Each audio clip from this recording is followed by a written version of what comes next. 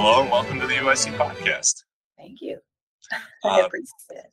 for our listeners and viewers, can you say your name and where you work? So my name is Ashley Howard, and I'm an associate professor at Concordia University, which is located in Montreal, Canada. Great. And what do you do there? So I'm an associate professor, which means that my job is split into three components. 30% is research, 30% is teaching, and 30% is service to the university and to the greater chemistry and scientific community. And specifically, I'm an inorganic materials chemist. So I work on making new materials, inorganic materials, for wide-ranging applications, things like wastewater treatment, nuclear wastewater treatment, the detoxification of chemical warfare agents, drug delivery, sensing, bioimaging, X-ray detection, kind of you name it. We work on a lot of different applications of our material. That is amazing. So, with the materials that you're making, do you have to have samples of nuclear wastewater in your lab? So we mostly make samples ourselves that are Okay. not actually radioactive. Okay. So we make the samples up with all the same components that we know is contained in the nuclear waste, Okay. but with the elements in the non-radioactive form.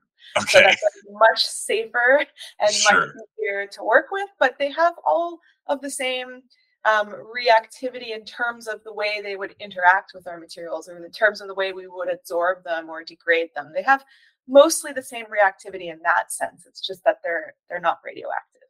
Gotcha. Yeah. Gotcha. And then what about the chemical warfare agents? Yeah, so that's a good question too. So we also do not work with real chemical warfare agents in our lab at Concordia, although in the past I have collaborated with researchers at the US Army labs where they have actually tested our materials with real chemical warfare agents in their labs down just outside of Washington. But in our lab, we use a simulant molecule. So these are molecules that look very similar to the real chemical warfare agents. They might just have one atom that's different, but they have similar reactivity in that, if we're able to make a material that can detoxify or degrade the simulant, then we're pretty sure it will work the same way on the real agent.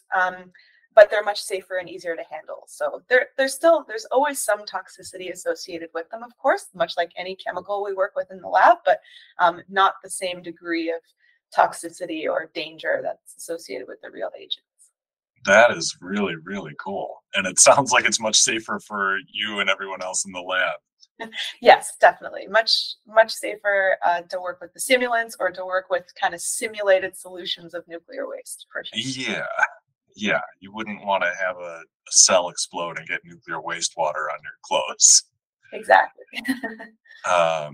So what are you working on in your lab right now?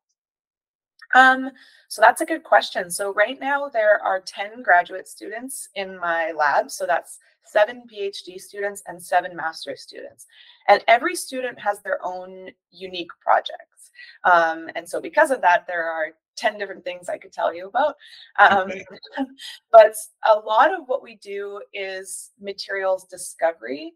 So we work a lot on making new materials, and specifically the materials are metal organic frameworks, or MOFs.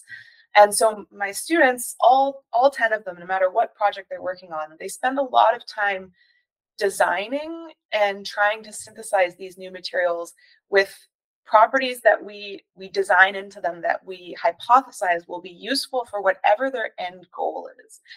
So in a lot of cases, their end goal is catalysis. So to catalytically degrade, like I said, chemical warfare agents, or to catalytically degrade different harmful contaminants in water.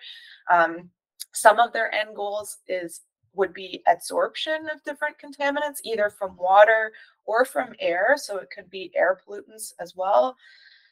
Some of their end goals are water harvesting applications, so also absorbing water from the air so that we can harvest water in dry or in humid conditions and then use that water, for drinking water to help That save is so cool. water. Yeah, basically anything you can imagine a sponge being used for, these are like molecular sponges, right? So anything you can imagine a sponge being used for, we try to use our materials for that. That is so neat. Yeah. And now, are these materials, are they manufactured at the university as well? Or are they just designed there?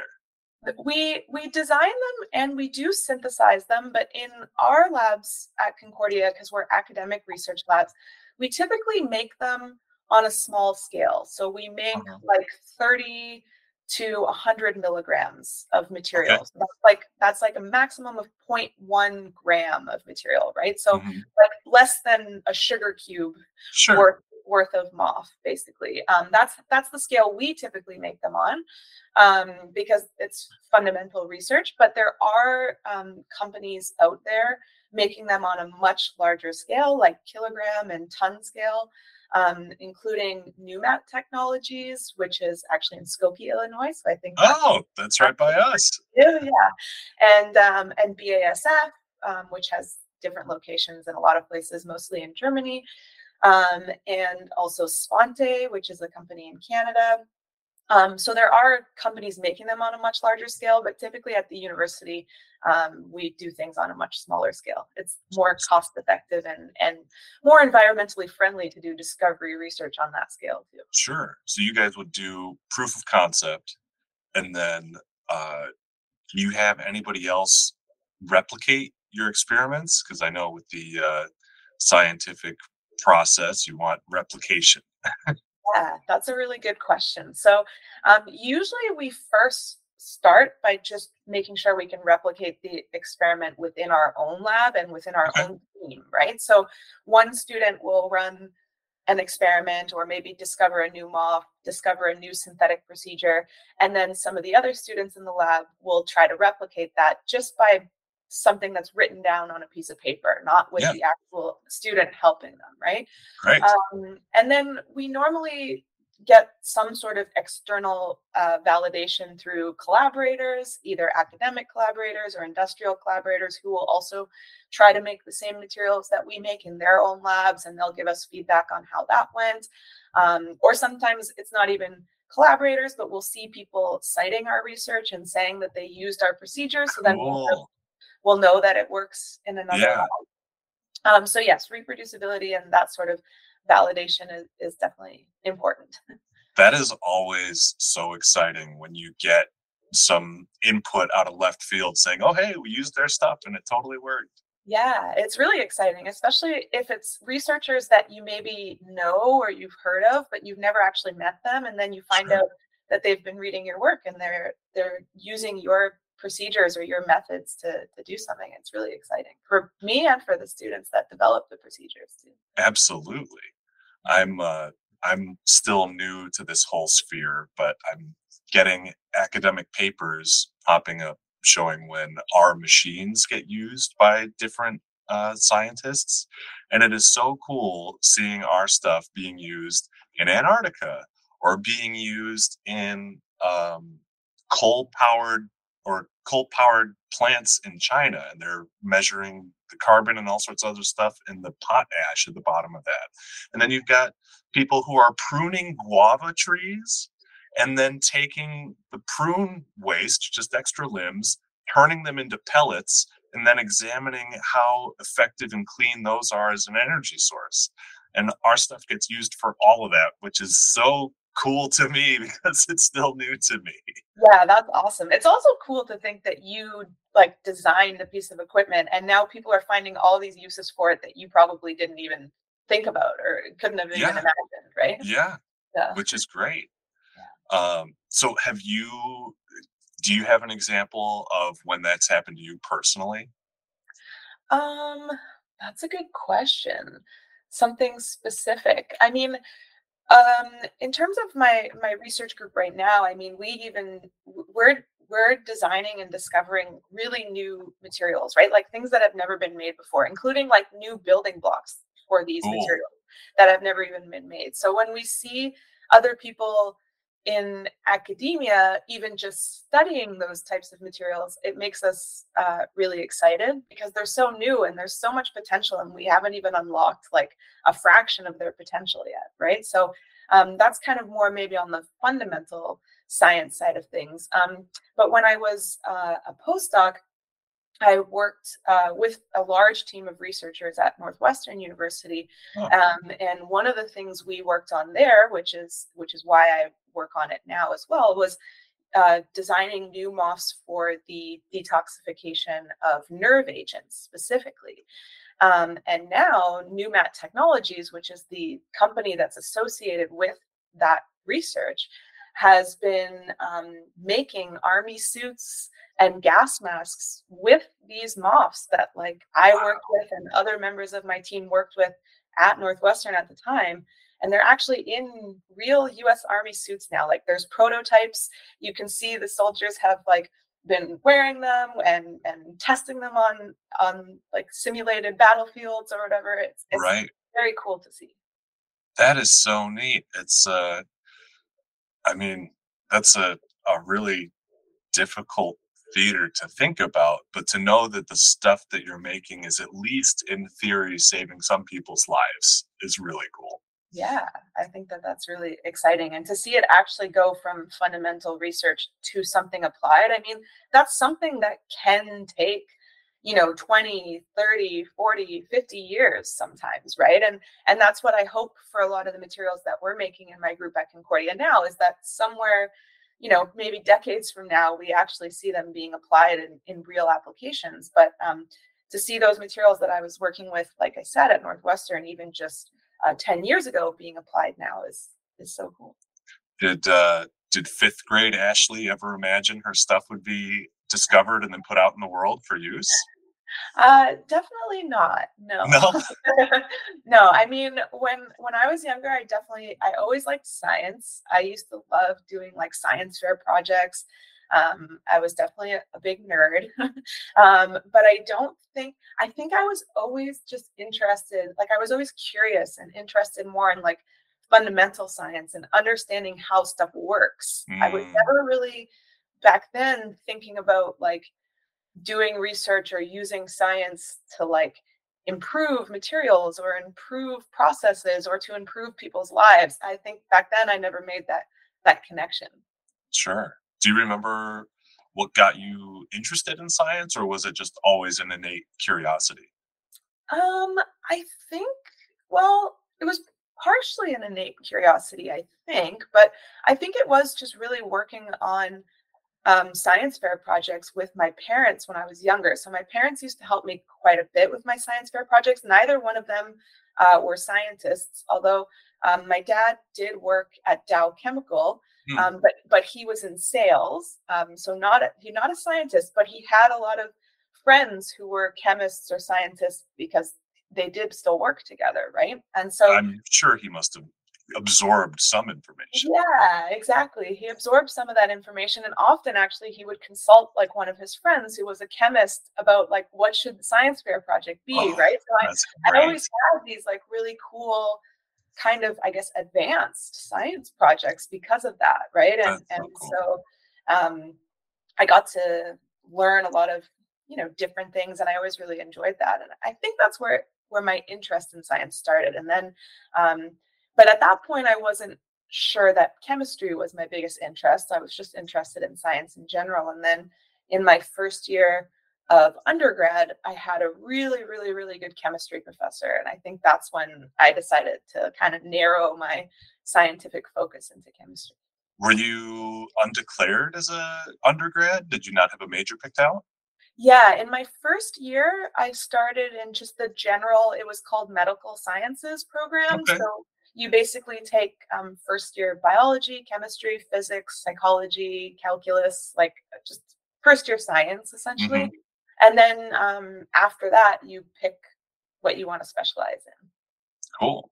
Now, was chemistry something that really grabbed your interest, or were you like, this is easier for me than everything else? Yeah, that's a good question. I think it was a little bit of both for Uh, sure. I mean, it was something that like I found easier to understand. I found easier to grasp. I found like to me everything about first year chemistry felt very logical and that I could like work through problems logically without having to memorize a ton of stuff. mhm, And because of that, it was definitely the class that I got higher grades in and all that. So sure. definitely partially that it just maybe was easier for me. And then partially I just thought it was really cool too. How'd you do once you got to organic chem? That's a good question. So, there's a reason why I'm an inorganic chemist, and it's because I was never very strong at organic chemistry. That's hard. It's hard. It's hard, and I can understand why so many people, say that it's one of the hardest courses they've taken in undergrad, and especially really hard for people going into medicine and all of that, right? But I always still really liked it, and Yeah, I did okay in it, but I found it difficult. All the reaction mechanisms and also trying to memorize named reactions, all those things was a little bit tricky. yeah, Yeah. yeah. Being able to work through things logically versus memorization, it's two different compartments of the brain that all don't always get the same amount of attention. Exactly. Yeah. Um, so you're obviously researching some really cool stuff right now. Does that count as your service to the university? No, it doesn't actually. So, Okay. yeah, that's a good question. As I said at the beginning, most professors at most institutions, although it might vary depending if you're at like a extremely research intensive institution versus a very teaching extensive institution, the percentages will vary. But most researchers, especially in Canada, Mhm. um, the job is divided into thirds. So it's 30% research, 30% teaching, and 30% service. And so the 30% research is kind of what we've talked about so far. But the 30% service is something totally different. So it's for example, some of the service that I do is reviewing all of the potential grad student candidate applications that come into our department, Oh right? boy. So, like over the last few years, I've probably reviewed somewhere slightly over 100 applications from potential grad student applicants from all around the world. Yeah, Um, and my job is to, first of all, look at their grades and also compare because people in different countries, the grading systems are different. sure. So comparing that and then looking at their research experience and Oh man, their CV and reading their statement of purpose and basically deciding who gets to be admitted into our graduate program versus who doesn't. that's not easy. No, it's not. It's definitely not. And that's one thing that a lot of professors have to do. This type of service. That's just one example. Yeah. Another example would be like hiring other like new professors, right? Okay. So um, when we have a call for a new professor in our department, or sometimes I have to contribute service to other departments too. So it might even be in physics or biology or chemical engineering. We have to look over around 200 applications from people, who want to be a professor in that department and who have done amazing things with their career, right? They've done a PhD, a postdoc, they've done tons of research, and we have to narrow that down and just pick one person. So, Yeah, that's also tough. yeah. But y- do you feel less bad choosing one professor over another than admitting one student over another? Yes. Yeah. Well, yeah, both of it's hard actually because both of those people in their own separate ways have worked really hard to get to the stage that they're at, That's right? true. That's And true. both of those people are going to be disappointed in the outcome if the answer is no, right? So it Yeah. might actually be kind of an equal, an equal Oof, feeling. gosh, that is rough. Well, yeah, I mean, that's a difficult task that is definitely a service. Yeah. Um, so what classes are you teaching? Yeah, so that's a good question. So I always teach Chemistry 241, which is an inorganic chemistry one course. So Okay. it's the first level of inorganic chemistry that students will ever see at any level, actually, because inorganic chemistry is not taught in high school or Right. below the university level. Um, so that course, we teach all about basically all the elements on the periodic table except for carbon and hydrogen. Oh, Right? So car- carbon and hydrogen, those are organic compounds, but yeah. every other element on the periodic table, that's an inorganic compound, right? So Really? yeah. So even like, well, yeah, I mean, I guess I'm thinking about the building blocks of life, and I think carbon, hydrogen, but then like nitrogen, Yeah, oxygen, phosphorus, and phosphorus. sulfur. Yeah, yeah, those are Okay. inorganic compounds. Really? Yeah, yeah. So Okay. it's all about the chemistry of those compounds. We do focus quite heavily on the transition metals. So Okay. metal-based materials tend to be a heavy focus in first year inorganic chemistry courses. So we do teach Uh-huh. about that, but yeah. That's the main course I teach. And then I teach upper level courses as well. So I teach courses that are cross listed between 400 and 600 level. So that's last year of undergrad and first year of grad school. So the students are mixed in the same class. Okay. And I teach one on the topic of porous materials because that's what I Yeah. work with. Metal Right. organic frameworks are porous materials. And then I teach another one on the topic of green chemistry. Um, Okay. because I think that that's really important to be teaching our students. And it's something that's not in a lot of undergraduate curriculums right now, although it's starting to become more popular. Can you define green chemistry? Yeah. So green chemistry is more of a philosophy than a Okay. chemistry. Okay. So it's a way of thinking about chemistry Yeah. to make things more sustainable, more environmentally friendly, and to Okay. make sure that we're not harming the environment in the process of doing chemistry. And Sure. it also is to make things inherently safer, right? So that Yeah. workers are also safer and people living around chemical plants Yeah. can feel safer as well. Okay. So yeah, that's what I first went to when I thought green chemistry, but then when I get customers talking about black liquors, I'm like, well, I know that that's not a really dark whiskey. That's something different. I would have guessed that it was a really dark whiskey. So. No, no, it's a very specific um it's a very specific fluid that I don't know enough about, but I know it's not it's not like a consumable you pull off the shelf. Okay, interesting. Yeah, so uh there's a lot that I need to learn. So if you were to recommend to someone who is curious to maybe think about going back to school for chemistry, how what sort of resources would you direct them to kind of get their feet wet or start getting up to speed for when they do apply as an undergrad for somewhere? That's an interesting question. I mean, nowadays you can find pretty much everything online, and you Uh-huh. can find excellent online resources, like even online lectures from professors at universities all over the world. A lot of those are open access now. Yeah, Um, you can find a lot of open access textbooks as well. So I would just recommend um, not any specific resource per se, but I would just recommend like even going on YouTube and looking at sure. lectures, just making sure they're from reputable chemists and from, Uh-huh. look up their background, make sure they have a PhD in chemistry or that they teach at a university or a college or something. Okay.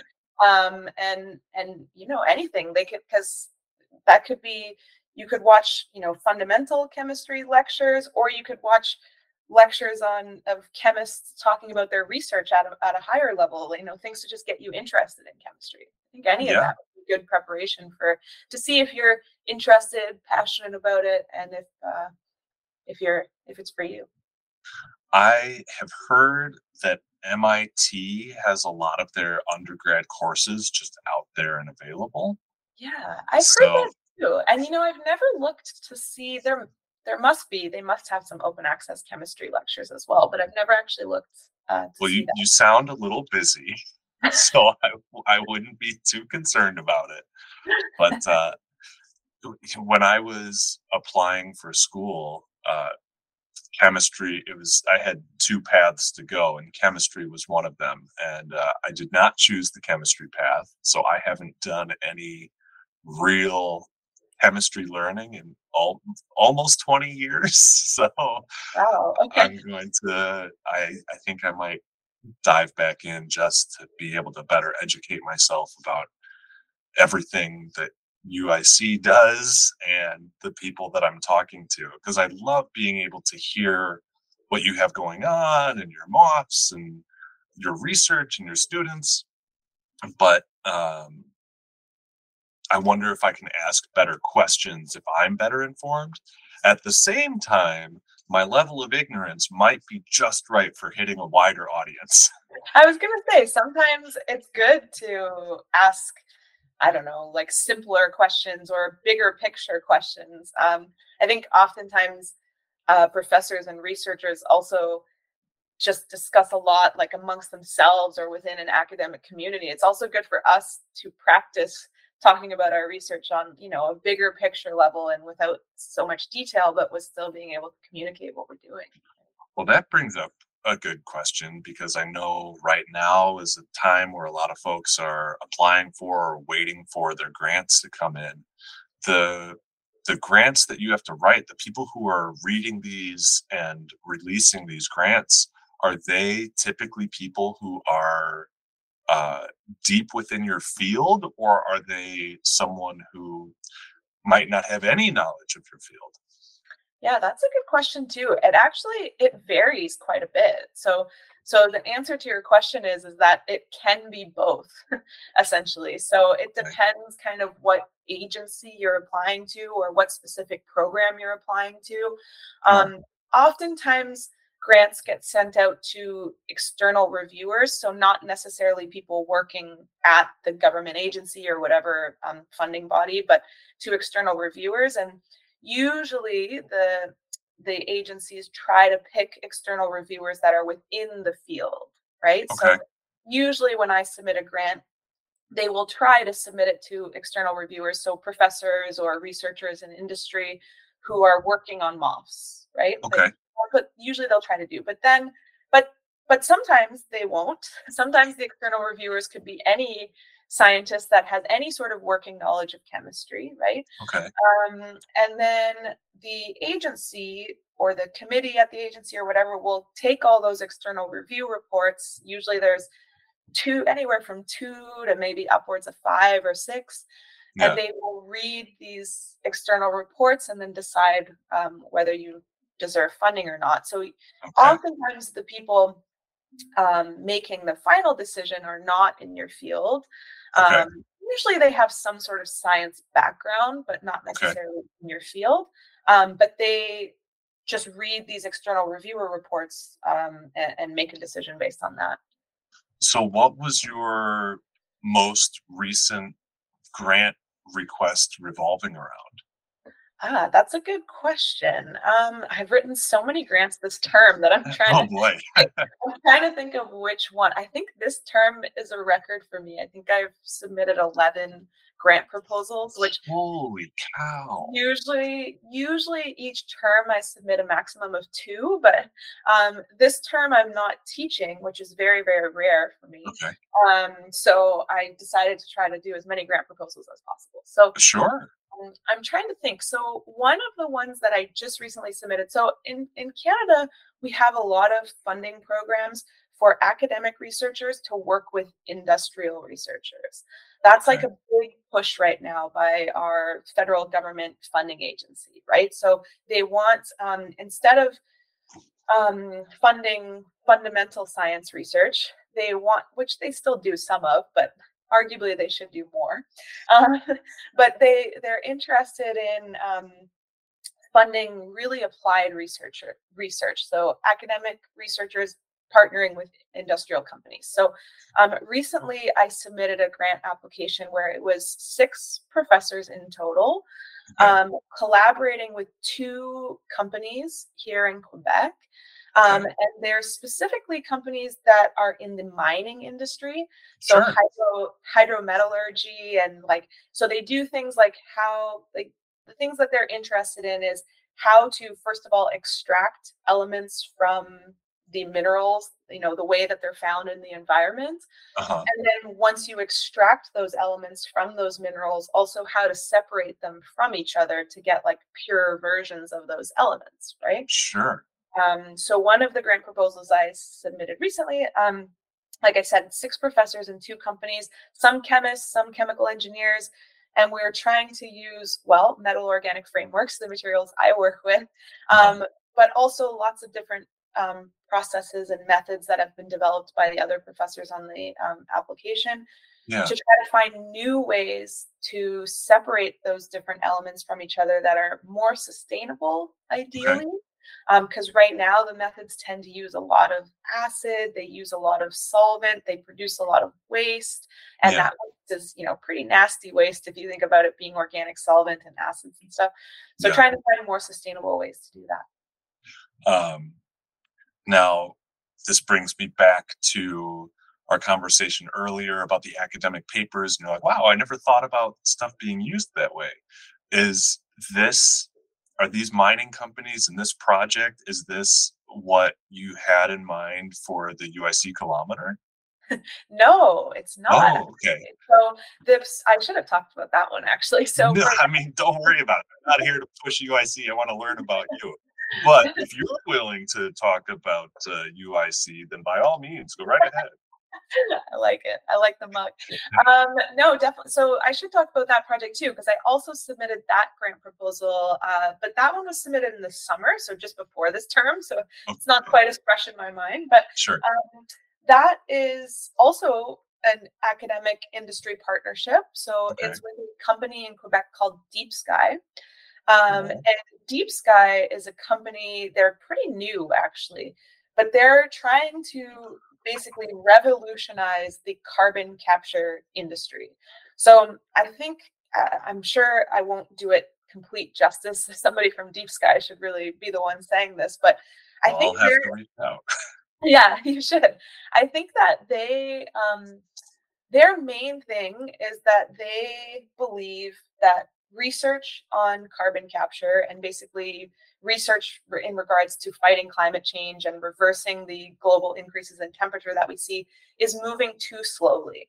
Mhm. We've made, of course, a lot of progress, but we're also getting closer and closer to what some people would call doomsday, right? Where the planet is actually no longer going to be sustainable for us to live, right? So their goal is to increase the speed at which carbon capture research is conducted. So they have a huge network of academic researchers, industrial researchers, and they bring people together, bring teams together, to share their resources and their knowledge, better than scientists are already currently doing that. And they provide funding, of course, to do that, so that we can try to accelerate this carbon capture research. And so part of what I'm working on, with Deep Sky, is using MOFs for carbon capture. And then, of Mhm. course, if we're going to use MOFs for carbon capture and we're going to test them in my lab, like I said, in my lab, we do small scale stuff and we make simulated solutions or simulated environments. Um, Mhm. we're going to need to measure the carbon in our samples and Yeah. see how much carbon we take up versus how much carbon gets left behind. And Sure. that's where I was thinking about what type of instrument we would need to be able to do that. And I was just Googling total inorganic carbon analyzer, Right. seeing what companies provide it. And that's when I found UIC, and Well, it seemed like the instrument does everything we need. So. yeah, that's that is awesome, and that provides me with a lot of great information too. Oh, good. Um, so because we're here getting into nuts and bolts about stuff, how much does bench space matter to you when you're working in the lab? That's a The, good question. the question behind the question is how how much do you want our machines to shrink? Or is that like not really a huge concern? It's definitely a consideration, but like Okay. obviously within reasonable limitations, right? Yeah. So obviously lab space is always precious. Hmm. What professors, I think, especially professors in chemistry, but probably any scientist will always tell you is that universities never have enough space and Of researchers course. never have enough space, and people Yeah. are always fighting and arguing about space, right? Yeah. It's like kind of universal everywhere, right? Yes. And it's definitely true because I'm a fairly new faculty member at Concordia. Like I've been there for 6 years now, Hmm. and even in those 6 years, I was given what at the time was considered, a pretty big space, right? Uh-huh. But in those 6 years, we have really filled out that space, right? We Yeah. 10 students, all of their equipment and supplies, all of the equipment we need to run our group. Suddenly the bench space all gets taken up, right? So Uh-huh. it's important. I mean, I think at the end of the day, if there is a piece of equipment that does absolutely everything you need and it's perfect and it has all the specs you want, but Yeah. it's a little big, I don't think that that's going to prevent you from buying it. I don't think it's going to be the one thing that prevents you. But I Okay. think if it's smaller, it's a bonus. Okay. Yeah. Yeah, uh we were doing R&D on a new model, and like the titration of the cell, just it was over titrating. We're like, is it a heat issue? Is it from the electronics inside? And I just wanted to keep saying, like, can we go a little bigger with the case? Can we just a little bit bigger? But we've got some really smart guys who have figured it out. So uh yeah, but that project is on hold, and it's exciting for when that will come around. But yeah, it just got me thinking, like, how big can we go to make some of these things easier? Yeah. I mean, yeah, it's a good question. I think there's a limit, obviously, but Right. there's also a limit where size can't limit, accuracy or other things like that. Yeah. Yeah. I interviewed a couple of oceanographers about a month ago, and just hearing about living on one of these ships for like a week or two, and with you've got undergrads, grad students, postdocs, plus the actual researchers, plus the ship crew, and like you're working all day. That sounds like a very tight space. Oh, for sure. And they definitely, they need like a lot of different portable instruments too. Like their Hmm. criteria are going to be very different than most of the rest of us. But yeah, Yeah. I always think that's really cool too. I'd love to do some research on a ship. I got to find some excuse to do that. Well, maybe I can try and hook you up with the folks I interviewed with, because they seem so welcoming and so friendly. Um, maybe there's a application for a moth in seawater. Yeah. Microplastics, maybe. Yeah, I mean, there could be. There definitely could be. I mean, microplastics, the way I tend to think of it, but I might have a naive understanding, but they're microplastics, so they're micro size, so they're kind of big, right? And the pores in our moths, the pores or the holes in our sponges, they're like 3 nanometers Uh in huh. size is kind of like the biggest. So I Yeah. think microplastics aren't going to fit inside the tiny pores in our materials. I think you need like bigger pore materials than the types of stuff I'm making. But I don't know. I mean, I'd Mm. like to talk to people who actually are experts in that and see. Maybe you never know. I'm always surprised by the things that moths can actually do when you start talking to people who are experts in the application side. Well, yeah, I'll give you their info. I mean, they invited me out on a cruise next October, and I'm like, absolutely, I would love to go check it out. That's so cool. Where are you going? Right. Uh, Bermuda. What? Yeah, in October. You can't beat that. That's so fun. Yeah. We'll see. I would very much hope that all of this follows through and gets to continue. but it was an extremely generous offer, and I would go down there with the camera and film everything that was going on, and then also get my hands dirty and pull up some chains and uh, extra. I mean, I don't know if I would want to handle any of the samples, but I'd be happy to pull up cable and chain and do all the heavy lifting that the undergrads have to do. That's so cool. That would be a really awesome experience. So. Yeah. Um, so, what are some things that students get really excited about in your lab? That's a good question. So it varies a lot. So there are some students who get really excited about, the fundamental chemistry, right? So if they the moment they make a new material, right, they get super excited. They see the crystals under a microscope, right? And you can see like crystals, have this perfect morphology and they look beautiful under a microscope or under a scanning electron microscope. And so I think one of the things my students some of them get really excited about is when they finally make this material that they've been, we hypothesized it, we designed it, we know what we want, but we don't know exactly how to synthesize it yet, right? And some of them it'll take 500, 600 reactions Oh, that they have to put together to be able to make it. And so imagine, you know, you've spent months putting together these 500 or 600 reactions, and then one day you put that sample under a microscope and you see the exact morphology of the crystal you want. I think that's super exciting. I know that was always really exciting for me, and I know that students get excited about that too. can We you share any of those images, or is that all like No, proprietary? no, I could share some of those with Okay, you. great. I think it would be cool to have the crystalline shape be the cover for this podcast interview. For sure. Yeah, let's do it. I will definitely send you one. Remind me in case I forget. I have a bad memory. So Okay. So 500 reactions. Is it just tweaking the levels of everything to get there? exactly. Yeah. It's like Oof. tweaking the parameters. So it's like the solvent, the temperature, the time, the pH, sometimes like little additives, sometimes even the amount of time that it reacts, right? Some reactions only take a few hours, some take a few days. So it's like systematically tuning all those parameters until you get the get the exact ones you need to make the material we're looking for. That is awesome. And then you've got to be excited when they're excited. Oh, I'm so excited. I mean, one of the most exciting things is when somebody in my group makes a new muff. Like, I can't even describe how excited I get about that. It's like, it's crazy. It's like I just won the lottery, Sure.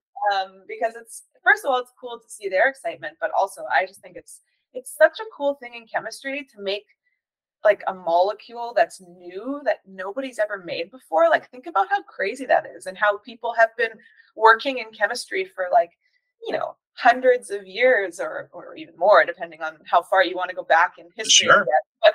But and you still to this day can make like new compounds or molecules that nobody's ever made before. That's so cool. So that has to be extremely rewarding. Can you think of any one particular moment that has been like the most rewarding experience of your career?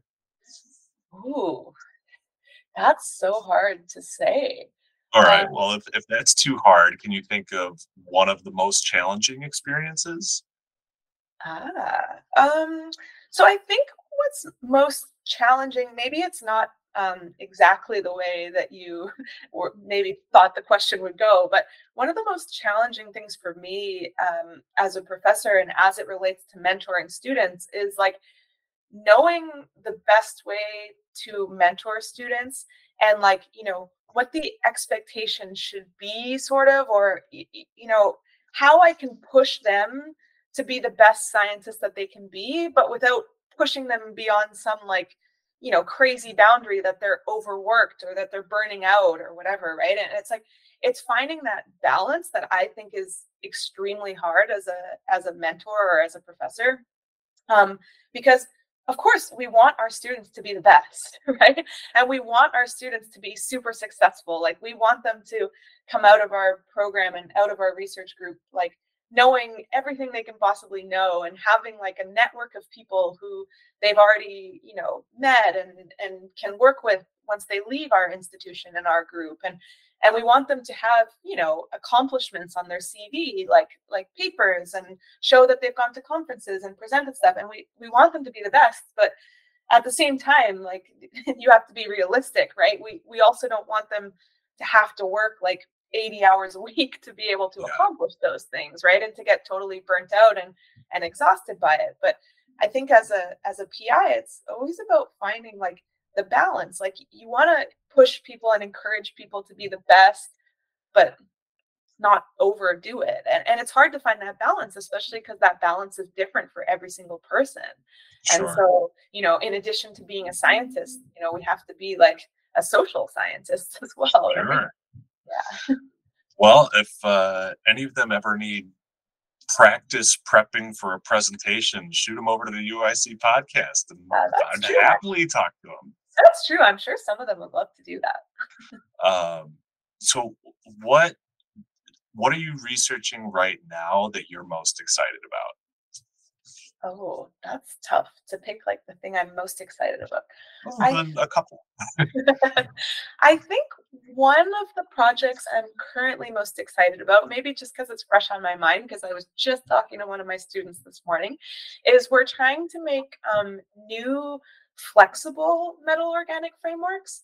So all MOFs are flexible in some way. You can think of a porous material with a bunch of holes in it. Like, it's going to have some degree of flexibility, right? But you can design MOFs to be even more flexible, right? Where you can design the materials such that they have like a closed pore form and an open pore form, where when they're exposed to different guest molecules or different external stimuli like temperature or pressure, or maybe exposure to carbon dioxide for carbon capture purposes, that maybe the MOF has closed pores, but then it sees carbon dioxide and the pores open up.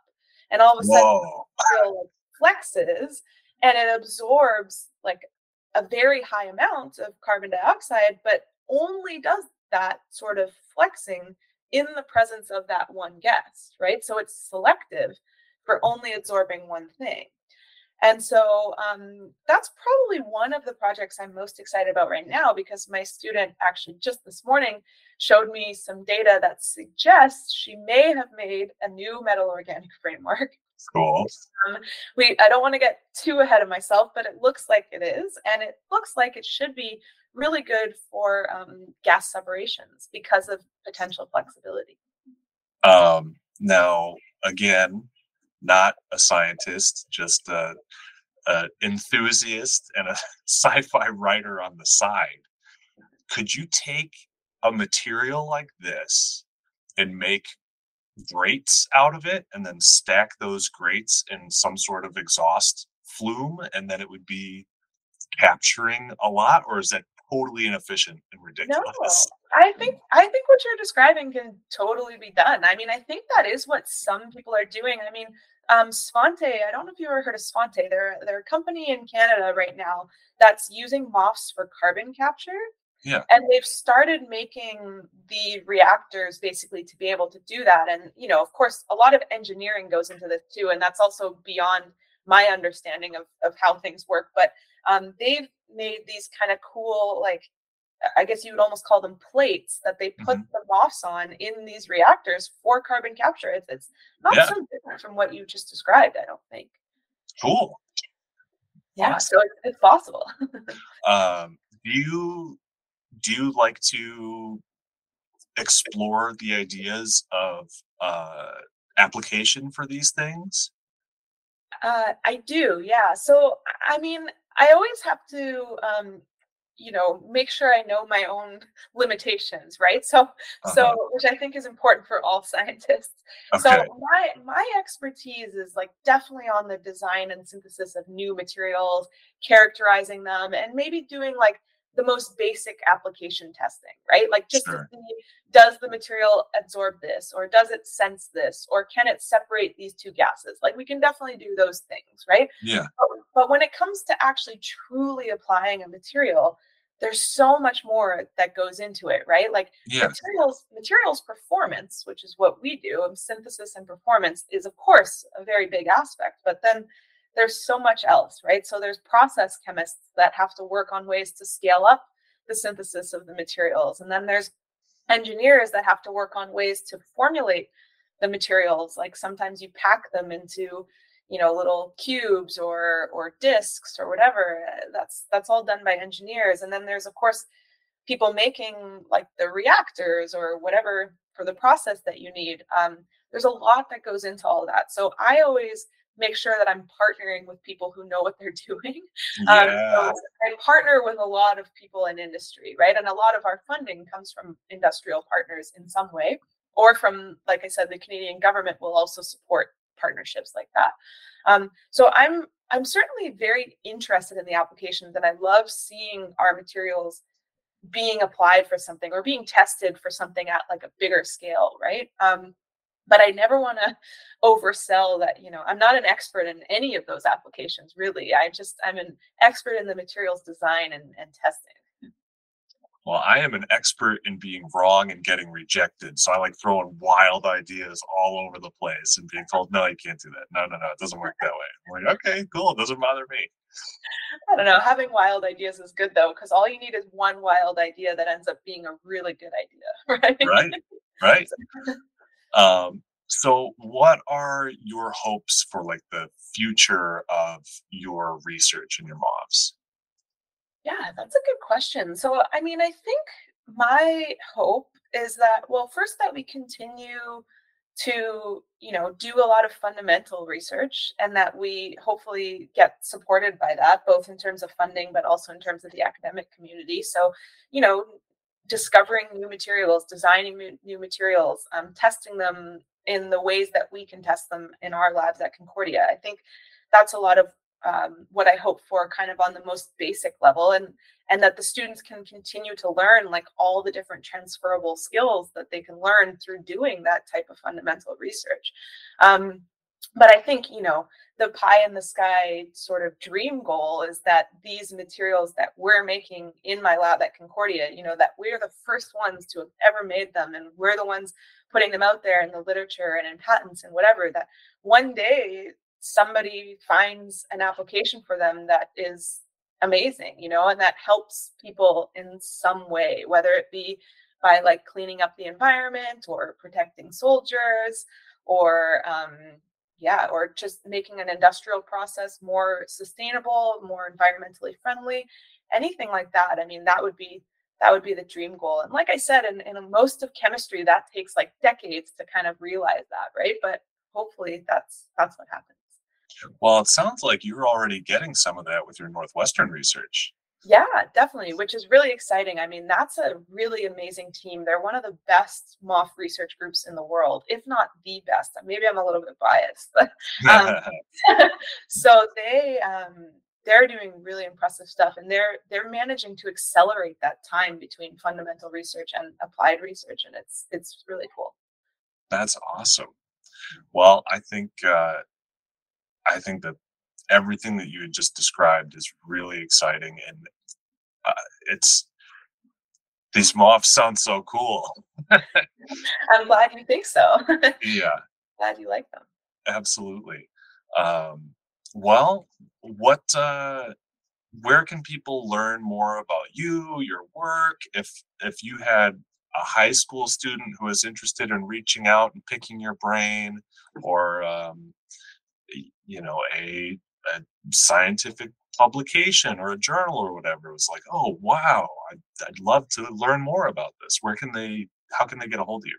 Sure, that's a good question. So there's a few different things they can do. So first, they could even just look up my name on YouTube. I have like 4 to 6 kind of like videos or video lectures where I describe more about my research, and some of them are even like one's like a lab walkthrough tour where you can also Oh, see my lab and see all the awesome. equipment You and got to stuff. send me a link. We'll put it in the Yeah. show notes. Yeah, I could definitely do that. That's cool. Those videos are useful if you want to learn more about our research and actually see kind of more visuals related to it as well. Yeah. And then you could also go to my website. It's thehowarthlab.com. And on there, you'll also find my email where you can email me and contact me directly. But there you can also see all of the students that work in my group. There's photos of them Right. and little bios, and also you can see all of our most recent publications. Some of our publications, especially most of our most recent ones, are open access. So if you click on Cool. the links on the website, you can go directly to our papers. Great. And you can also find me on Twitter or Okay. X, I guess. Um, Yeah. I'm not on there quite as much as I used to be, but I'm still around. My Twitter handle is Chem Ashley, and so you could follow me there. And sometimes I post updates on like our latest research papers or my students' latest accomplishments, stuff like that. Well, I'll give you a couple follows as soon as we're done. Awesome, thanks. Yeah. Uh, Great. Is there anything that you would like to leave our listeners or viewers with before you go back to researching? I don't know. I don't know if there's anything specific. I mean, maybe just I hope that from listening today, they've learned a little bit about metal organic frameworks and the different types of things they can do. And I hope I've piqued some of their interests, and maybe they can do some more research on the subject themselves. And if they're interested in science at any level, they can contact me. I'm always happy to have undergraduates, graduates, postdocs, whatever working in my lab, and I can teach you everything about moths. Awesome. So, yeah. Cool. Well, thank you so much for the conversation this morning. Yeah, no problem. Thank you for having me. It's been great.